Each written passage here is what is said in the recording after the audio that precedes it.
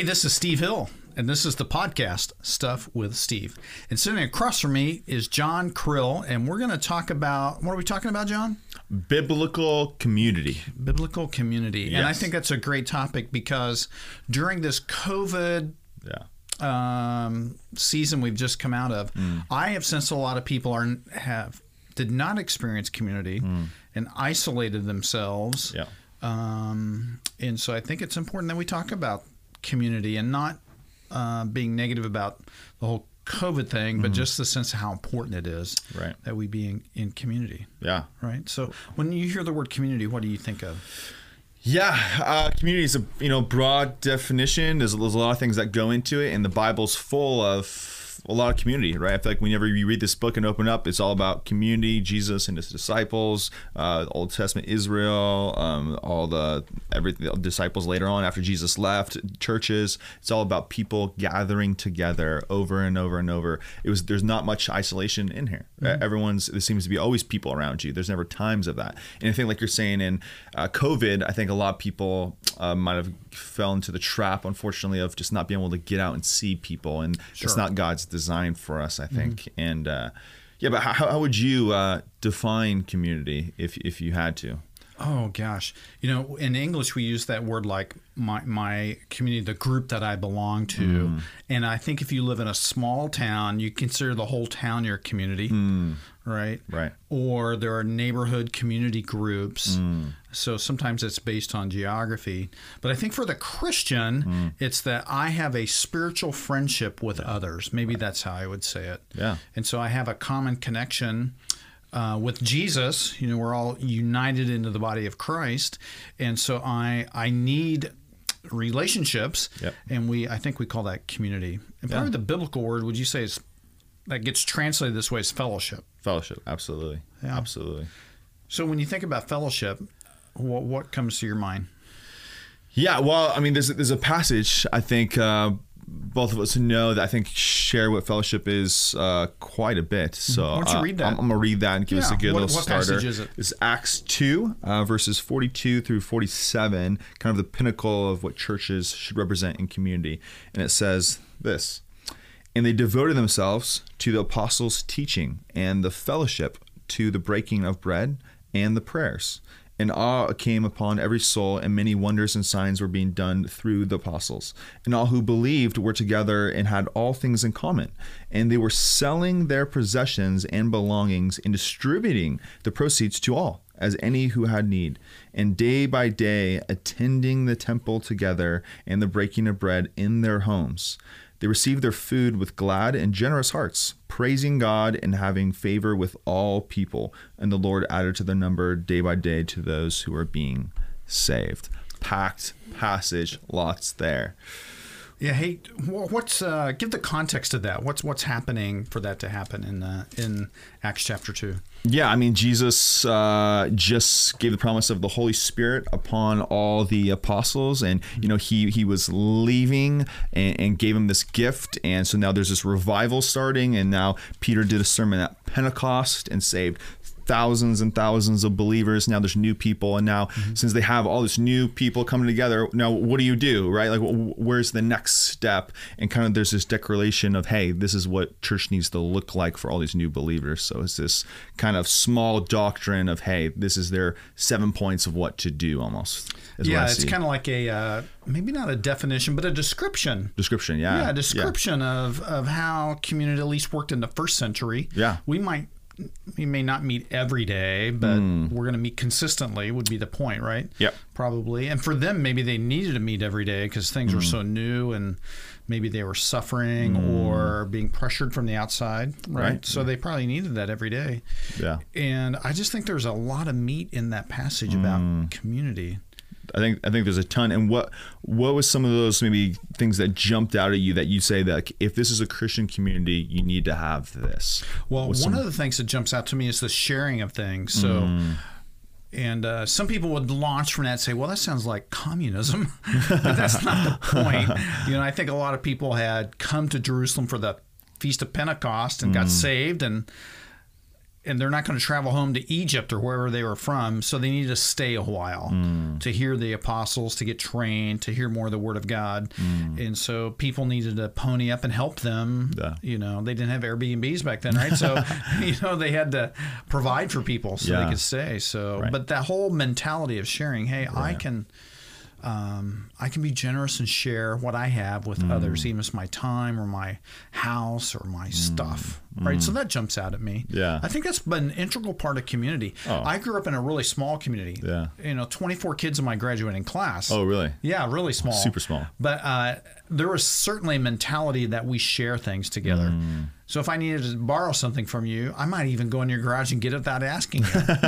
You know, it's just kind of that kind of a environment. Yeah. And I think I love that because it goes back to what you said about how we should be, you know, one tribe, maybe one people group. And if we're Christians in the same family, right, it would make sense that, hey, I can go to your garage because aren't we the same thing, right? Like brothers and sisters, right? So that means I can go to your house today, Steve, and take your top ramen, right? Absolutely. You know what I call that? Refrigerator rights. Refrigerator rights. Do you ever watch Seinfeld? I have, yeah. Yeah, so Kramer comes in, he has refrigerator rights, right? He just opens Jerry Seinfeld's refrigerator. So I tell people in my small group, that my community group, we call it community group. Oh, smart. Very smart. And they can walk in my house without knocking. Oh. They just walk in. That's good. Yeah, that's good. And they can just open the refrigerator. I don't care. I don't make care. a ham sandwich. Or they grab the creamer for the coffee because they know where it's at. Or they grab the sugar in the cupboards. You know, everybody knows where stuff is. Right. Just open door policy with all that. Doesn't that sound like a great community? Absolutely. Yeah, it should be, and it should be like that everywhere, I hope, right? That'd be the dream, to cultivate that kind of community. It takes some time, but and just going back to the start of this, sorry. Oh no, go.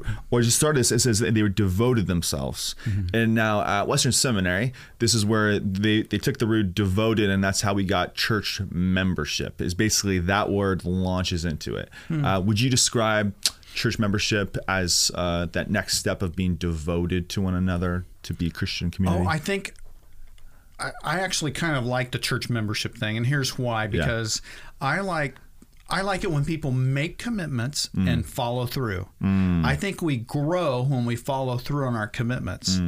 So when we make a commitment to a church, not the organization, but to the people of the church, and we're devoted to others, devoted to God, devoted to others, I think we grow from that.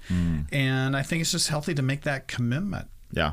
And that's why I like that word membership. In fact, Paul uses in 1 Corinthians 12, right? There are one body, many members. You know, I don't think that was, you know, that's something for us to think about, right? You're right. Yeah, the term membership. But yeah, what do you think? Because that term devoted, I like that commitment part. Oh, absolutely. And I think true community can be built if you're devoted towards each other, right? You can't be flaky. You can't be being isolated or be inconsistent. If you're not devoted, it's hard to build family, right? That's why one of the youth things we do is we go in summer camps, because that devotedness for 7 days straight, for better or worse, creates a really close community, whether you like them or not, right? Like you're going to be close. And same thing with family. And so I think starting that way was intentional, probably. Would you say that's a good starting point? You have to be devoted. Yeah, I think you have to be committed, devoted to the Lord, and devoted to others. Yeah.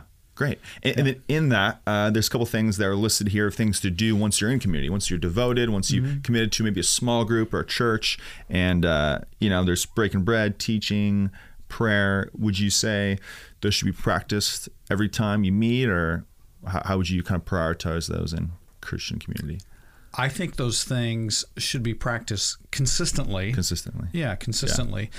So, and they can be practiced in various ways. Like we can pray for other people that at any time. We meet with people. Yeah. If something comes up, you say, hey, let's pray about that. And the breaking of bread, that could be a term to taking communion, or it could be just simply the act of eating together, which I think is very important in life. So I had a professor once tell me that eating together with other people is the second most intimate thing you can do. That's funny. It's quite true. The most intimate sexual intimacy, but eating together, that draws people close. So I think that breaking of bread, I think those things are important. Right. Yeah. And you're a youth pastor. Yep. So I was up there the other day as you were doing youth group, and I saw that you had pizza. Pizza and donuts. Yeah, so you had the breaking of bread. Yep. Sort of. I don't call it bread anymore. I don't know. Artificial sugar. Yeah. But there's just something about eating together, right? Yeah, yeah. It brings you together, and it brings you, I mean, this dialogue, there's closeness, like you're saying, the intimacies. I think it's, super important. And I think as a new Christian, when I became Christian, the reason why I stayed at the church I was staying at is because they said, hey, every second service we offer food afterwards, so please stay. So I stayed because they had an opportunity for me to get free food. And then in light of that, I met a lot of people, right? So it's a smart, intelligent way to cultivate community. Okay, so you made your initial commitment based upon free food. Absolutely. I'm still a college student. What do you mean? Yeah, totally. To this day, it's the same. Yeah, absolutely. So I have a question for you. So if people are searching for biblical community, what are some of the obstacles to that? Yeah, well, I think going back to start, I think we have to talk about people don't have time, right? And people say that they're too busy, they don't have time to meet to whatever nights they can. And I think it goes back to the devotedness. That's probably one of the barriers. To another barrier is maybe people are looking for the perfect group, right? Or the perfect match of people. And so if they don't fit well, how can they really be my family? Is probably another big one I see, at least the people I experience from. But what do you see? Because you've been in church for at least, was it 3 years now? What is it? Yeah, 30 plus. 30 years, yeah. So it's a good question. So during all of our married life, we've been part of a community group, a small group of people who meet on a regular basis. And some of those folks in our original group right after we got married, we still stay in touch with.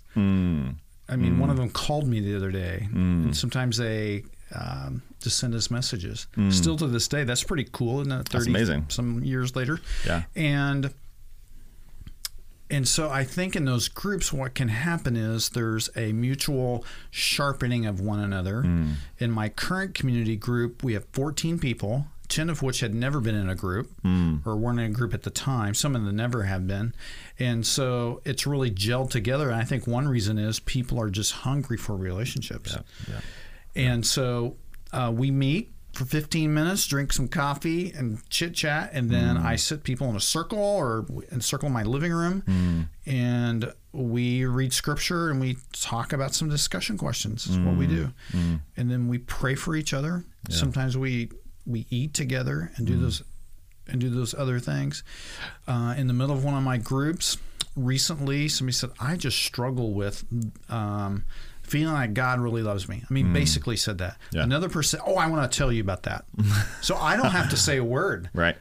As the leader of the group, I got other people who want to chime in. And then one of them said, let's. I heard him say privately, he goes, hey, let's get together. I just want to talk to you and get to know you better. And you can't get any better than that. No. I don't think it can be. No. Relationships can be powerful. They can powerfully impact people. You are not impacted at a distance. You're impacted up close. Yeah. You are impressed by people at a distance. We don't want distance impressions. We want up close, personal, spiritual impact in people's lives. And I think that's what the community thing provides. Yeah. So for Absolutely. 30 plus years, we've been in a small group continually. It's rare that I can't think of a time we weren't. So for someone who is not attending a small group and doesn't have a consistent community, would you encourage them strongly then to? Oh, absolutely. Yeah. Okay. I think it's one of the best things you can do. Oh, right. Yeah. Because the growth and even going back to my first church experience, it was a Baptist church, and I didn't know anything about churches. I don't know what Baptist even meant, right? I still don't know what it means. No. And in that, I stayed. One of the main reasons I stayed, even though it was a little older, a little hymnal, a little not my preference, but the community was fantastic. It was absolutely fantastic. There's always 12 people after church invited me intentionally, kind of like you're talking about. Your leaders intentionally pouring into others. They always invite me, hey, do you want to go play basketball after? Hey, you want to do this? And so I stayed there, and I'm still in touch with them. This is now 12, or I've been a Christian for 11 years now. I'm still in touch with them because they had intentional community. So it's changed my life drastically, and that's how important it is for sure. So you got saved in a Baptist church. Yeah. And I know which one you got saved in. it seems like a lot of churches Yeah. have this thing called the fellowship hall. Did they have something called the fellowship room or the fellowship hall? And it usually was a place where people brought food and had a big potluck. Right.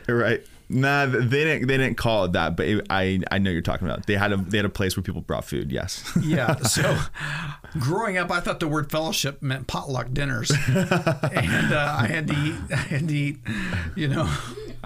Food all time. Mrs. Smith's bad lasagna. Yeah. My parents say you got to go. And you have to try everything, you have right? to try stuff, right? Like, it's going to be bad. It's going to be bad. So I associated with just potlucks. I had no concept of the relational aspect of that. But I think that's gone away a little bit in churches for a good reason. Yeah. I mean, we need to have fellowship. Yeah. But we don't want to equate it with potlucks after church. Just food. Make it that narrow. Right. That can be part of it. Right. Yeah. I'm all for having dinners together. Right.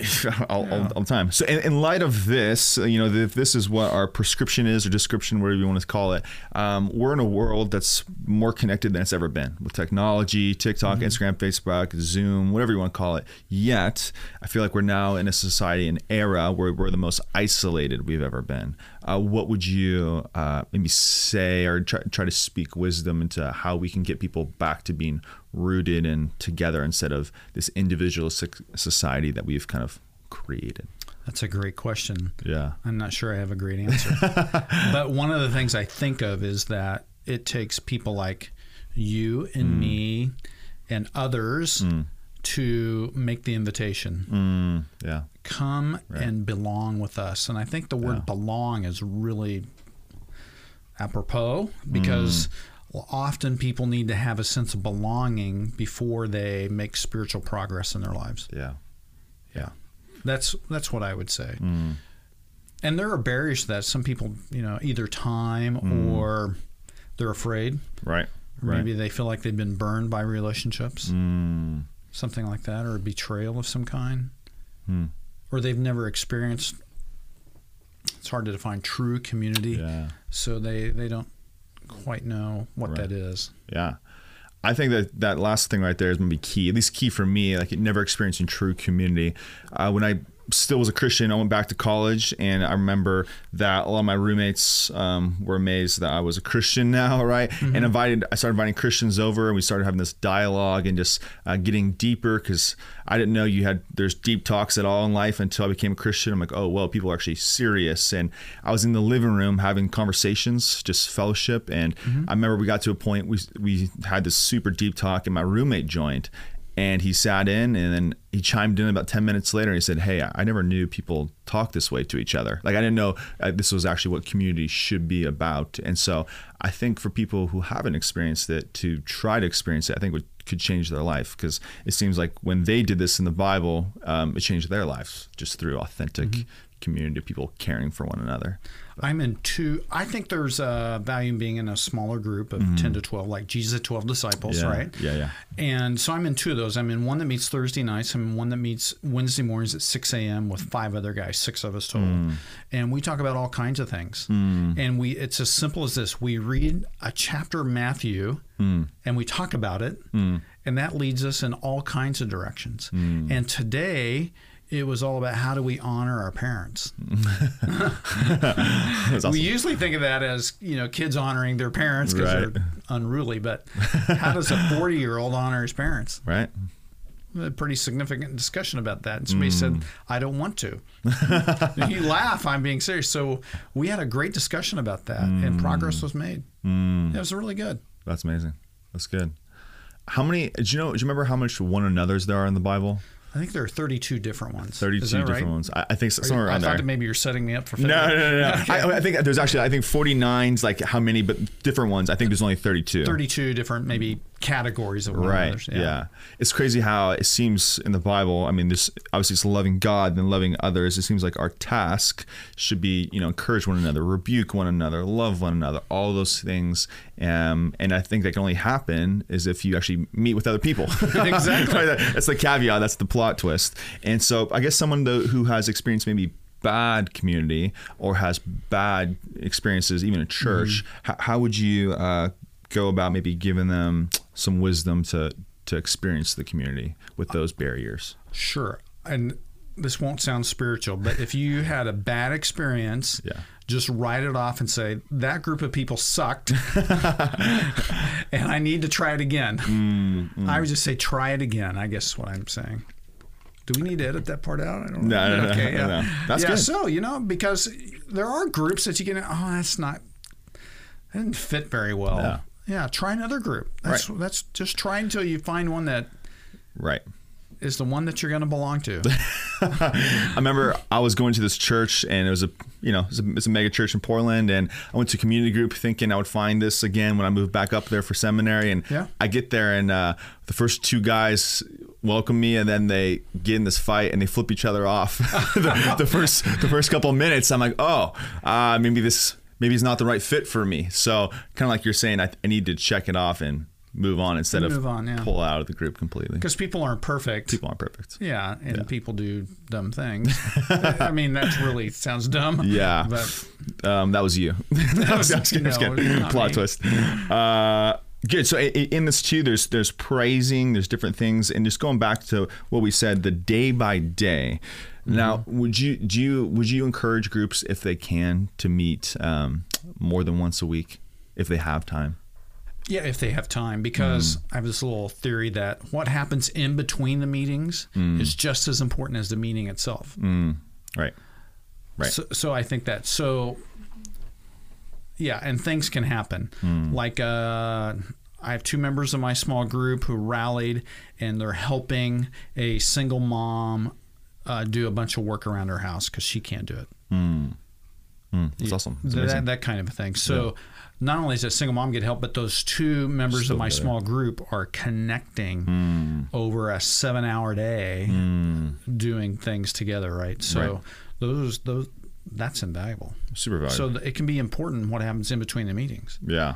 I think you bring up another, I think the stool method of community or even life, the inward, outward, upward, scenario, and that outward serving together, I think draws you probably pretty close. Would you say that if you're in a church community that you ought to serve together eventually? Well, I think it's a really good thing. Absolutely. And people just need to.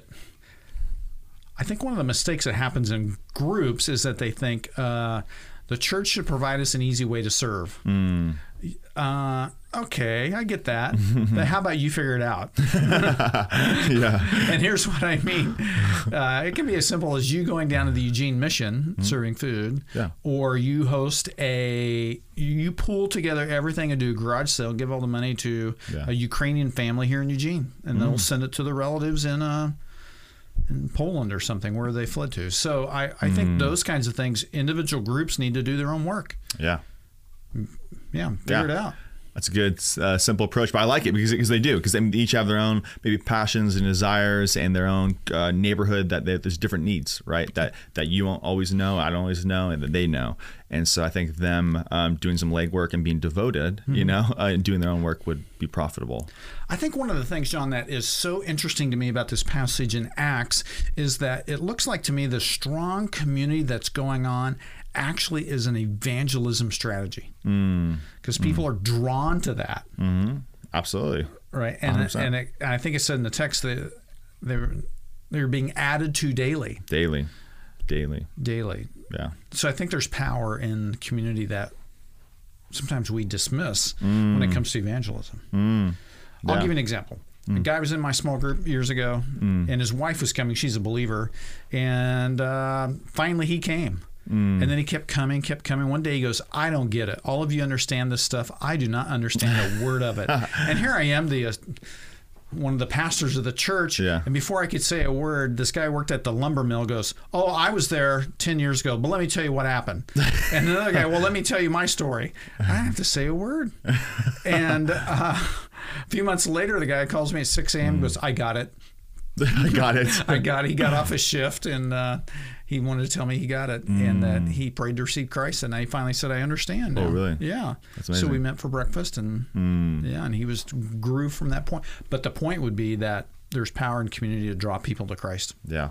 Because it is attractional, right? If you see people selling their stuff, they're breaking bread, having Taco Bell, right? But they're teaching devoted and they're not flaky. I mean, there's lure to that. I'm going to go to that, right? And they're actually committed. I remember God kind of told me in college, I was leading a small group for Campus Crusade for Christ. And it was just you pick a dorm, you pick that group to share to. And I prayed Acts 2:47. I called it 24/7, praying for Acts because it's easy to remember. And I was like, God, can you just bring someone new every single day or every single week? And for 6 weeks. And sure enough, every week he just brought a new person, even though, it'd be random texts or someone from like 3 years ago.